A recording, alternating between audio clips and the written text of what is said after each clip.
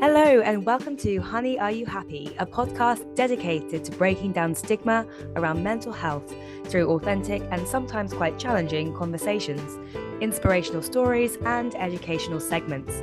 I'm your host, Joss Walden. I'm an assistant psychologist and ambassador for the UK's leading eating disorder charity, Beat. I have a wealth of experience in mental health, public speaking, advocacy, research, and behaviour change. Having recovered myself from anorexia nervosa, which took over my teens and early 20s, I went on to commence my training in psychology. I'm also an avid blogger, gym junkie, travel addict with an unhealthy obsession of peanut butter and gin, but not together, obviously. I'm a sister, a daughter, a friend, but most importantly, I am your biggest cheerleader when it comes to helping you put your mental and physical health first. It's my hope that through these episodes, you will be equipped with the relevant knowledge and skills so that you feel empowered when you take hold of your own mental health and well-being. Hello and welcome back. So this week's episode is going to be shorter and hopefully just as sweet and interesting for you, but I'm not interviewing anyone this week. I just thought I would come on and talk about the lessons I've learned and the reflections in recovery. And there's 5 that I want to touch on. I wrote a post on them a few weeks back on Instagram, on Honey, Are You Happy? And it really just got me thinking about the whole journey of recovery. And when working with clients and coaching and doing some mentoring and the work I do through Beat, it's really just, it's something that I often don't stop and kind of think about the journey that I've been on, because it's just my life and it's just, it's something I went through, it's something I've been through, and now something that I use and definitely has made me into a better assistant psychologist than I think I would have otherwise been, and definitely has helped me within my career and my studies. But that aside, it's changed me as a person and also just given me this kind of broader perspective on life. And there are things, I guess, that I know now about eating disorders and about recovery that I didn't know before, because when I got diagnosed in 2008, mental health wasn't talked about. There wasn't Instagram. I think I was still on Bebo and MySpace. That was the kind of extent of social media. And yeah, it kind of just, there wasn't scope for me to learn about these things. It was kind of the norm. Size 0 was in fashion, and that kind of reinforced all my behaviors and became an easy way for me to mask. So I thought I would just take a step back from interviewing and just kind of give you my reflections and 5 lessons that I've learned in recovery. So number 1 is that I can be my best friend and my own worst enemy, and that showing compassion towards myself has really been game changing. And this has been a slow burn. This has been a slow process. In fact, I think I've only really got to the stage where I am consistently showing compassion and respect towards myself within the last 3 or 4 years. And there are things that definitely have contributed to that. Probably getting older as well, and just kind of growing up and growing into myself and feeling confident about other areas of my life, as well as taking time out to explore what being me actually means to me. So for me, that's looked like going abroad and being involved in projects abroad that I really wanted to be involved with. So I did some youth work over in Romania, and I did some work on cruise ships, and kind of was able to combine my love for helping people and kind of child work, which I was always kind of in child work and youth work as a teenager. I was able to combine that with my interest in traveling and seeing the world. So kind of, yeah, I think through those experiences, I really became my best friend because I was spending time with myself. I always remember that when I was sick, a mentor that I actually had, she pointed out to me on the phone one evening. She said, Joss, you just don't like spending time with yourself. Like, you try and distract yourself away from just sitting and being with yourself all the time. And it was so true in those moments of like stillness, in those moments when it was just me with me. I just couldn't hack it. I just didn't like it. I didn't like kind of sitting and acknowledging my existence, which sounds really harsh to say out loud, but really good to acknowledge that now I actually love being in my skin, and I love the kind of the person that I am and the life that I lead, the friends that I have, and the career path that I'm on. And hopefully for you, that shows the ability that you will have to also kind of rewrite your own story and kind of, if things don't sit right for you, if things don't feel right for you, if your health is in a bad place, that actually you're the one that's in control of changing that. And I think there's a lot of power in that. I can also be my own worst enemy. And I think we all can. I mean, it's in those moments that we're often with ourselves and we're not distracted by work or friends or partying or going to the gym or whatever it is that we might be doing, that actually our thoughts can run riots. I guess now I have compassion, more compassion towards myself, and I understand the way my mind works. And I think that's the brilliant thing about having time with yourself and enjoying time with yourself is actually the willingness to want to know how you work and want to get to know you and what makes you tick and how your mind works and maybe how you can reframe your own thinking or your own behaviors. And that only comes through practice. In fact, I read somewhere that it takes 60 days to change one thought or one belief. So if you have an ongoing thought, say, if ever you're alone, you start thinking, I'm unlovable, that belief that you have, which might be a really core belief of yours, that's going to take about 60 days minimum for you to consistently work on that to change it. And that's just one belief or attitude.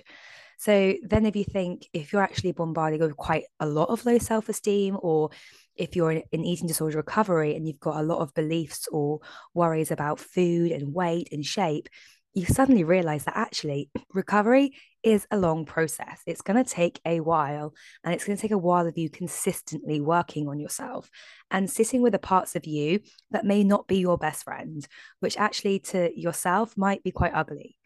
And again, the ability to do that shows self-compassion and shows that actually you're not going to take that out on yourself or see that as a negative. It's part of you, and it's part of you that can grow and develop.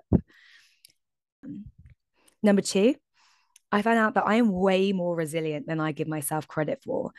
And asking for help has actually been now reframed in my mind as an act of self care and a real sign of strength.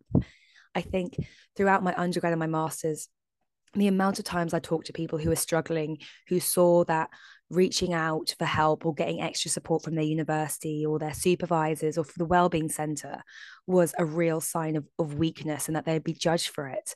And I was never really afraid to do that because, if I'm feeling bad or if I'm feeling overly anxious and overwhelmed and stressed, I'm not going to perform to my best ability. It's going to hinder me.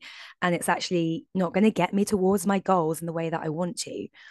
So I think I've always thought about the bigger picture. I've always thought, okay, this is how I'm feeling in the now, but actually, where am I trying to get to? And, what will help me do that? Who are the people that I can call upon as a support system? And I think there's a lot of stigma around asking for help. Probably, I hate to say it, but probably more for men as well.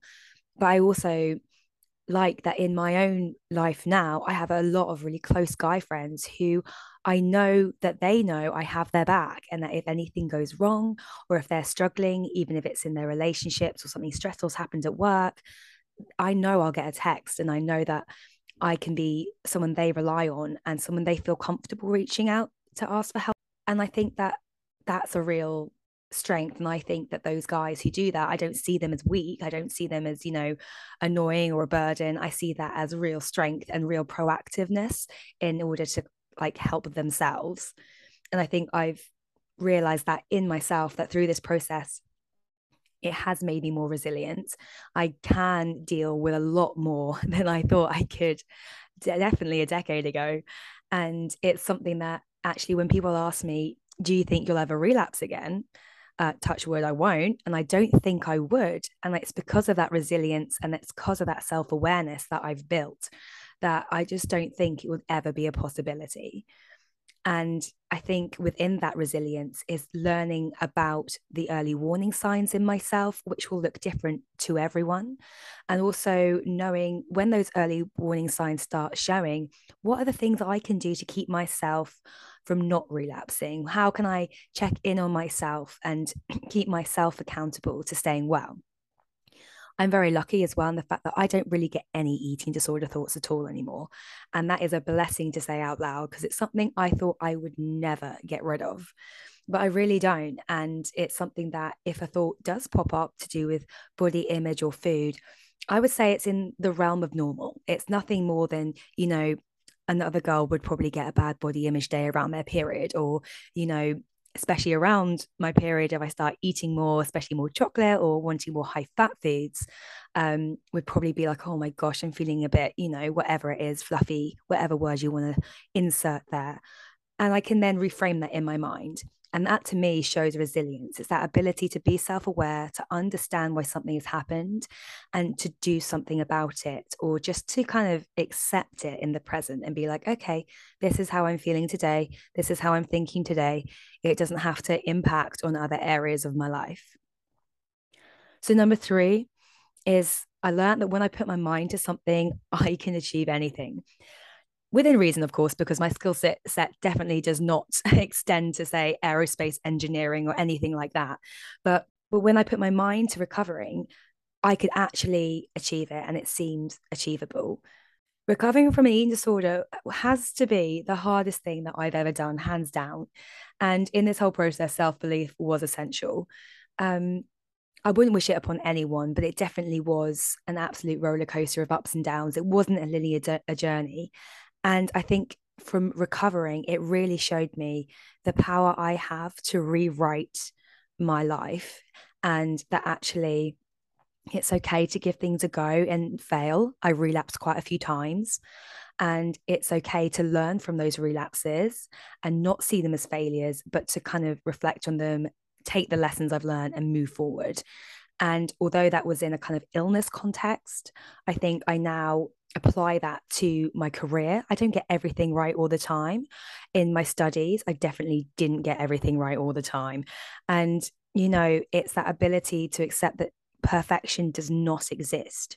And actually, all I can do is show up as myself and be as authentic and try my best. And if that's not good enough, then that's okay. It might not be good enough for some, but it will be good enough for me because I've given my all.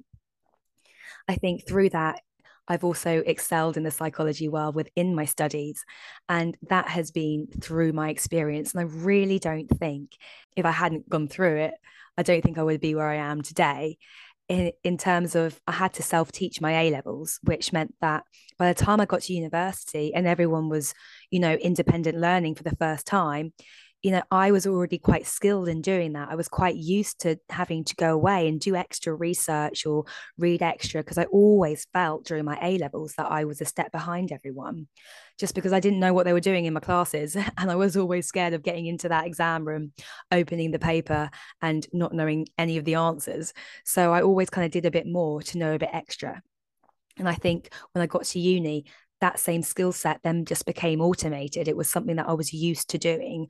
I was used to kind of structuring my time. I was used to kind of making sure that I could study and stay well. And it's something I didn't get right all the time. And I definitely had a tough time in my second year of uni. But it's something that I showed myself. If I really want to achieve something, I can. And I think that's true for everyone. That's not just true for me. When someone comes to me and says, do you think recovery is possible? Or like, how recovered can I get? I kind of answer and say, the sky is the limit. Where do you want to get to? Because the answer is not like about how long you've been ill or, what's happened to you in the past. Yes, there may be barriers caused by those things, but the sky is the limit in terms of where you want to get to, and in terms of the behaviors you want to challenge and the anxiety you're willing to push through, the people you're willing to work with. So I think, if you really want something, like I really wanted recovery, then you can achieve it. And with that same determination, you can channel that into other more proactive areas other than a self destructive eating disorder. I think as well, I obviously wasn't motivated to recover all the time. It took me quite a long period before I actually decided, what, enough is enough. And it took a couple of relapses, a couple of inpatient admissions. And it wasn't until I finally reached an admission in an adult ward, and it was completely different to being in child and adolescent services, that I thought, oh my gosh, this is horrific. And this is going to be my life. My life is going to be being in hospital for 8 months or so, and then coming out, relapsing, and going back in again, and going through this grueling process, which is so anxiety provoking for me. And I thought, do you know what? I'm watching this impact my family, my relationships, my friendships are fading away. There's got to be a better way. And it was kind of that realization that my life could be more, and then wanting to explore what that could be. So one of the ways I did this was actually in the adult ward, there wasn't much going on. So in children and adolescent services, there's normally quite a lot of activity going on, groups to be engaged with, maybe even outings. We went and did photography. I remember at a certain period in your kind of treatment program, you could go out and do like climbing and stuff and walks, and it was really great. Like your days were quite packed. But in an adult ward, it literally was just like structured around your meal times and maybe once a week seeing a therapist. And that was it. It was really dull, and it was really challenging. And so I used that time to create for myself a vision book. And I know most people do a vision board, but I had the time and I had the resources. I went to a hobbycraft and bought all the scrapbooking things. And I really just made every page about something in my future that I wanted to experience. So there's a page on there about being a mother eventually one day. There's a page about going traveling, and I did a whole world map in different colors of cutout paper and things. I think there was stuff about working as a nurse, because at the time I think I was still debating doing nursing. And there was stuff about, being back with family and having friendships and all this kind of stuff that I was kind of losing and kind of felt unreachable, really. And that whole book was something I could just flick through on a bad day and remind myself of where I'm heading, of what the bigger picture is, because eating disorders are so all consuming and they're really isolating, and they will try and take you away from everything good that you can achieve. So I think the best thing has been being able to look back at that book and some of the vision boards that I created, and actually realizing how much of that stuff I have done. And that's been a real kind of, just a real proud moment for me. And something that I always advocate other people do is really think big about what life could look like after recovery. Like, who would you like to be? Because an eating disorder takes over your identity as well. So it's a real chance to, through recovery, explore yourself and explore who you want to be without this other kind of eating disorder identity attached to you. And if that feels scary, you're only putting it down on like a vision board or in a book or something. It doesn't have to come to fruition. There's a lot of good for letting yourself kind of develop that self-belief and that motivation that actually life could be like this if I didn't have an eating disorder. So, number 4 is that my body is not a reflection of my self worth. I have a lot to offer, and I choose to see all that's good in myself and not rely on others' fickle opinions of me or a number on a scale as a marker of who I am or what I can become. And I think this again has been only one that's really sunk in about 3 or 4 years ago. And I think it developed quite late, because in my 20s, I think I was still quite hung up with other people's opinions of me. And I kid you not, I woke up on my 30th birthday and I literally felt like I don't give a fuck anymore about what people think. For me, it was quite like a magical age. It felt like my 20s were quite this self discovery period of trying different jobs and going abroad and coming home and trying to live independently and studying, and all this kind of stuff was going on. And then finally at 30, I kind of found my feet. And I think as well within that kind of journey of like being comfortable with myself and doing the things that I felt I really wanted to do, and not because someone else was telling me to do it or because I thought people would be proud of me if I achieved XYZ.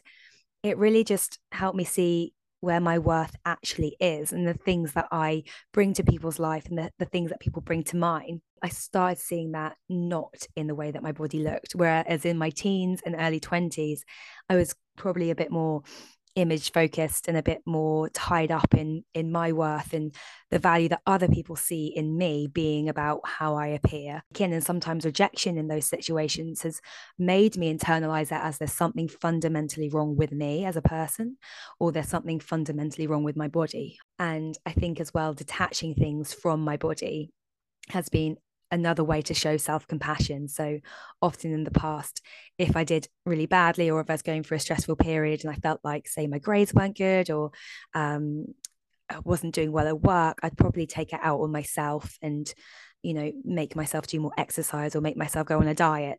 And now I don't, but I know at times it can really feel like it becomes a really big deal. And you think if I just change myself, then I'll be happier. And that message is reinforced to us as well through social media, and in the past through lots of magazines, adverts on the TV, shows on the TV. I remember watching Super Size versus Super Skinny when I was really sick, and probably wasn't the best choice at the time. But all these kind of things that we just take in that reinforce that if you just change the way you look, or if you just change your weight, then you'll be happier, then you'll be more acceptable in the eyes of society. And with that, your self-worth will increase. And so to challenge that, I really had to get comfortable again with just being me and kind of accepting who I am, and really looking at what am I enjoying, and what don't I enjoy, and when does my body feel good, and actually what makes my body feel a bit yucky. At university, I was happy to go out drinking 5 times a week, but probably wouldn't do that anymore, wouldn't make me feel the best. Um, but it's that learning, it's that collecting kind of data about yourself, and that's what our identity is. Our identity is just as all this data that we've collected about ourselves and kind of compiled into how we see ourselves. And I think sometimes we can be really biased towards the negative data we collect, other people's feedback on us, people's opinions, people's point of views, rejection from people, all this kind of stuff. And we miss out on then actually looking at the really good things that we can bring to other people's lives, and that the worth that we just inherently have just from existing. I think a really good piece of work that's helped me recently is, as an assistant psychologist, we do lots of training. And at the moment, we've been doing this thing called the Tree of Life, which sounds very psychological when you say it out loud. It's only something you would come across in the realms of psychology. But that's really helped me go back to like the grassroots, and kind of look at all the things that kind of build up my life, and the skill sets and the coping mechanisms and the influential people and places and episodes in my life that have positively impacted who I am today. That's a piece of work as well that if anyone's interested in, you can definitely DM me on Instagram and I'll tell you more about. I also think within this, like, I put way too much weight on other people's opinions of me, which I guess we all do. And we all care what people think of us. And we all want to be seen, as good people, as people that others like to be around. I definitely put too much weight on certain people's opinions of me, and people pleasing and trying to get other people's approval or love or attention. And now I just don't have time for that. And I don't feel I need to prove to someone why they should have me in their life. And I think before, when I was very, very sick, it was a way to hide from the world and not be hurt from people. Didn't want to be hurt and didn't want to be rejected. And in doing so, I rejected myself and then hid away. So now I definitely kind of can see things more neutrally, I guess, and not take it so personally. Within this, learning boundaries and learning that actually, mistreatment isn't acceptable. And if people are playing games, or if people are giving you mixed messages, or if people are treating you poorly, then your self-worth should tell you to cut that person out, or to distance yourself at least. I know that's not always possible, especially when they're family members. So I think that's just another thing within kind of learning about my self-worth and not seeing it as a reflection of myself and my body, has been, knowing when to put boundaries in place, and knowing who's good to be around and actually who's a little bit toxic to me, and who makes me doubt myself and my abilities. And finally, number 5, I've learned that forgiveness is such a powerful tool. My eating disorder was never about my body. It was never about food, weight, or shape, although it really did feel like it was. And when I talk about eating disorders, I always use the iceberg analogy. So if you think of an iceberg in your head, you've got the lovely big top bit that the Titanic hit, and that bit is everything you can see. And that would include your restrictive eating, then your laxative use, purging behaviors, excessive exercising, anything that is what you observe in eating disorders. And they're the kind of the symptoms as such. They're the things that maybe when you go to treatment, people tend to focus on. Or maybe they're the early warning signs that meant that your friends or family have come to you and be like, oh, we noticed you've lost a lot of weight, or we noticed you're throwing your food away. It's all those kind of behaviors that make up eating disorders sit at the top of that iceberg. But underneath that are the things that drive it. And this is why eating disorders are a functional illness, because the function of all those behaviors you can see is to cope with or to numb the things that are going on underneath, which could be anxiety, it could be stress, it could be PTSD and trauma. It could be, it might just be that you've dealt with a major life event, like a divorce has gone on in your family, or grief, or whatever it is. And that the eating disorder has come in as a way to help you kind of numb out or cope with those feelings. And really, the turning point for me was when I realized what my eating disorder was functioning for. And my eating disorder was about what happened to my body and how I related to my body in the aftermath of that, projecting feelings of shame onto my body and disgust and guilt. All those ugly feelings were projected onto my body and then taken out through developing my eating disorder. I always say low food, low mood. And that's because our food helps so much with our brain chemistry and feeling happy, feeling sad, regulating sleep, all the above. So really, when you restrict your intake so low, you can't feel anything. It's literally like being numb. I remember very clearly watching like a comedy show with my brothers one night when I was at home in the early stages of getting treatment. And I just couldn't laugh. Like I knew what was being said was funny. And I just couldn't laugh. I didn't have the energy. I just didn't find it funny. I just felt numb. And an eating disorder can be a way to cut off from painful feelings. I think within that, there was a lot that went on to kind of deal with that situation that my eating disorder developed for.